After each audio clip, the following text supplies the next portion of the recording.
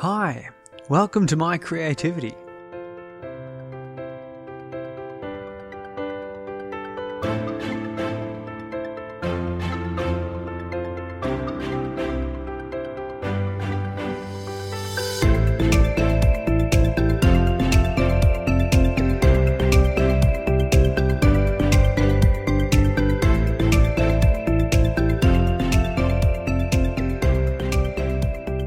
Podcast about being creative and producing output. I'm your host, Surrey. I reveal how I work, my projects, and my process. Well, my creativity. From planning and goal setting to how I stay accountable for my output, to the way ideas pop into my head, and the frameworks I use to stimulate my creativity and formalize it. Now, each week, I go over my previous week's goals, and at the end of the episode, I present some new goals. And so let's get straight into that. So my last week's goals. Now last week, I skipped an episode. And that was just really a matter of timing and events. And now I'm back for this week. So I was fixing my hips. So this is an interesting thing. I've been doing a lot of running for the past 10, 12 years. And finally, I've hurt my left leg in some way. I don't want to use a particular muscle because, quite frankly, I'm not entirely sure. But somewhere in the back, the hamstring gluteus region, one of those things is sore for some way. And that has caused me then to run in a way that favors my leg and is hurting my right leg now around the ankle and knee. It tends to get a bit sore, and then my hips were getting sore. So I stopped the running, and this past week, in fact, it's been so rainy I haven't been able to do anything. I've been cycling instead. Today I went for a 5k run, and because I thought, my legs feel pretty good. By the end of it, I have to admit now that I think I'm going to have to go a little bit more long-term not running, because my legs just aren't working out on that. So that's probably going to change my marathon effort. My marathon is going to change into a bike ride. It will be a 120 kilometre bike ride from Mandurah to Perth and back instead of a 40 kilometre run. And that's just because I like to use my legs and I want them to still be around for some years yet. My short story. I've done a whole bunch of work on that. I'm coming up to the 5,000 word mark. It's going to be a 20,000 word novelette. It's not going to be as short as I would have liked, but hey, that just means more value for you kiddos, right? Excellent. And in the meantime, I have also gotten back to recording Space Brains podcasts and gotten back to, I got my house refinanced and I have to deal with like a fence blew over in a storm, so I'm going to try and deal with insurance. Oh my goodness, being an adult is rough. But what I want to talk about more than all that sort of thing today is the split between traditional publishing and self-publishing. And what's more controversial in today's writing communities? Well, probably lots of things. But self-publishing is gaining in popularity. And I'll put forward my thoughts on this topic. I'll start by going over what traditional publishing is and what it does, and then compare it to self-publishing. Plus, as a bonus, I'll waffle on about my thoughts on the matter.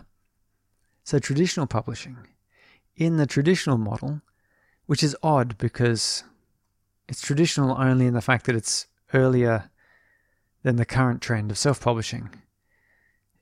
Before the current model that we call traditional, there was in fact other models of patron-supported and self-publishing.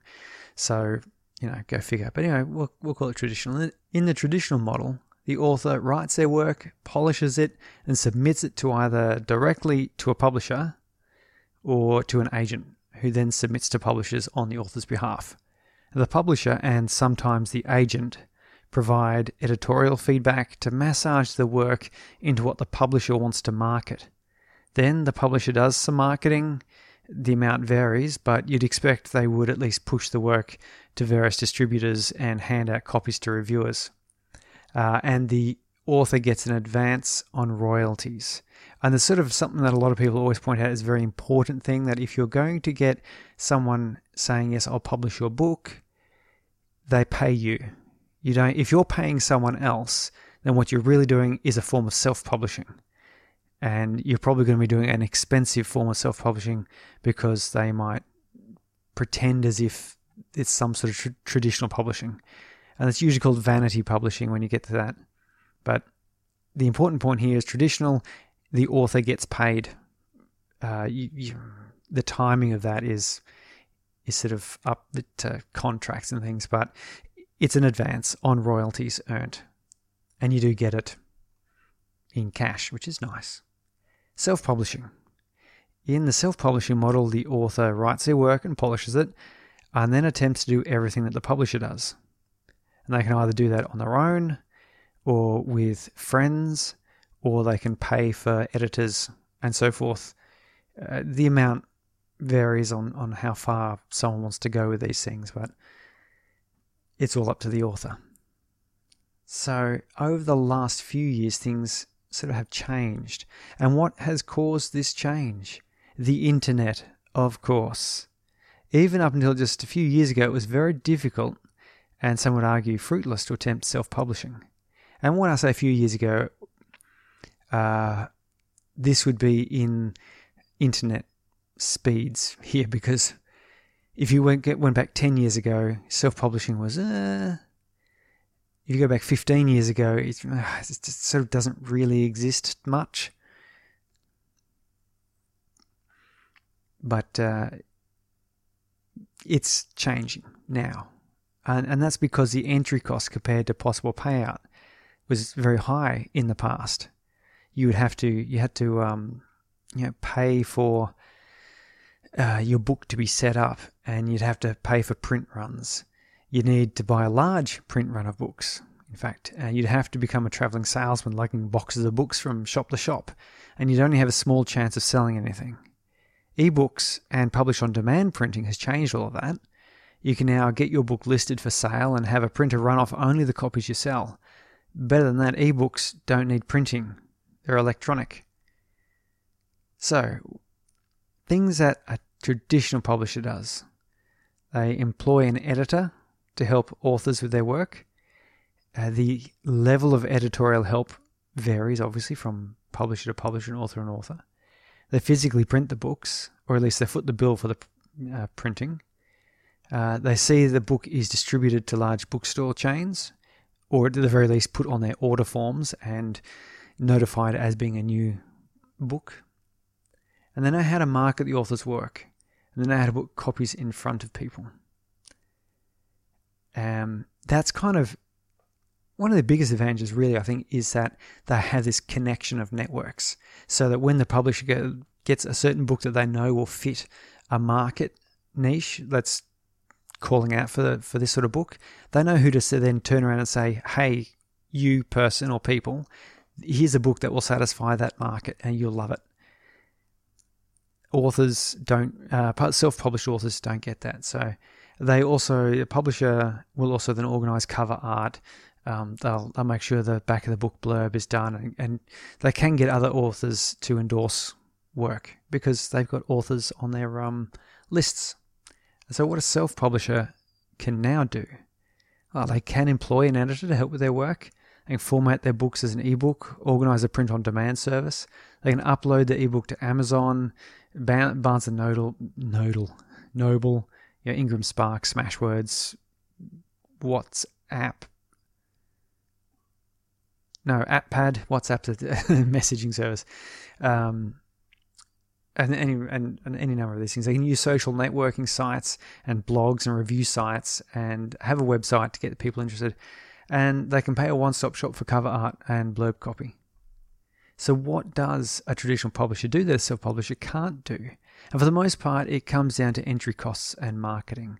The cost for a self-publisher to get professional-looking book out has dropped significantly, but it can still cost up to $5,000, or you can spend as much as you want on it, really. But you're looking, $1,000 to $5,000 depending on how much editing is needed and how many other services you want to use. On the other hand, a talented author could have almost no costs except time. That's not as likely. Now, the big thing a publisher does know is market knowledge. As an example, with the amount of information on the internet now, anyone can create a website. But with 15 years in the industry, I would have a much better chance of making it work than a person who is self-taught and only just starting out. That is to say, it can't be done, but experience is important. And this applies for publishers.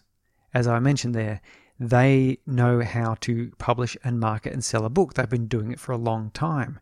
So yeah, I could go along and I could figure it out, but it's going to take me all of that.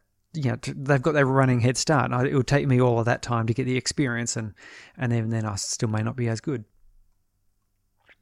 So what's my choice? Ultimately, traditional or self-publishing. My goal is not to become the next billion-dollar author. Although, I'm not going to stop that from happening. But my goal, though, is to inspire people and to see other creators inspire and to help them inspire. Like, it's a generation, inspiration upon inspiration. And of course, in order to do that, I will need to make money. But the money I'm looking to making is not necessarily from the writing works that I personally do. So look, in the future, there's still going to be physical books. I remember back when ebooks were sort of first coming out, there was this thought that real books would go away, but physical books have a place. Novels, not as much. Certainly, I think classic works of literature that people or even really favoured popular literature that people like will definitely go as books. A lot of ebooks are consumed now because with one small device you can carry a whole library. And for people who are voracious readers, purchasing that many physical copies and finding a place to put them is unreasonable. But ebooks, definitely. But I do also think that publishers will need to change significantly. They'll need to remember that they don't sell content, they sell access to content, and they sell a reputation of quality.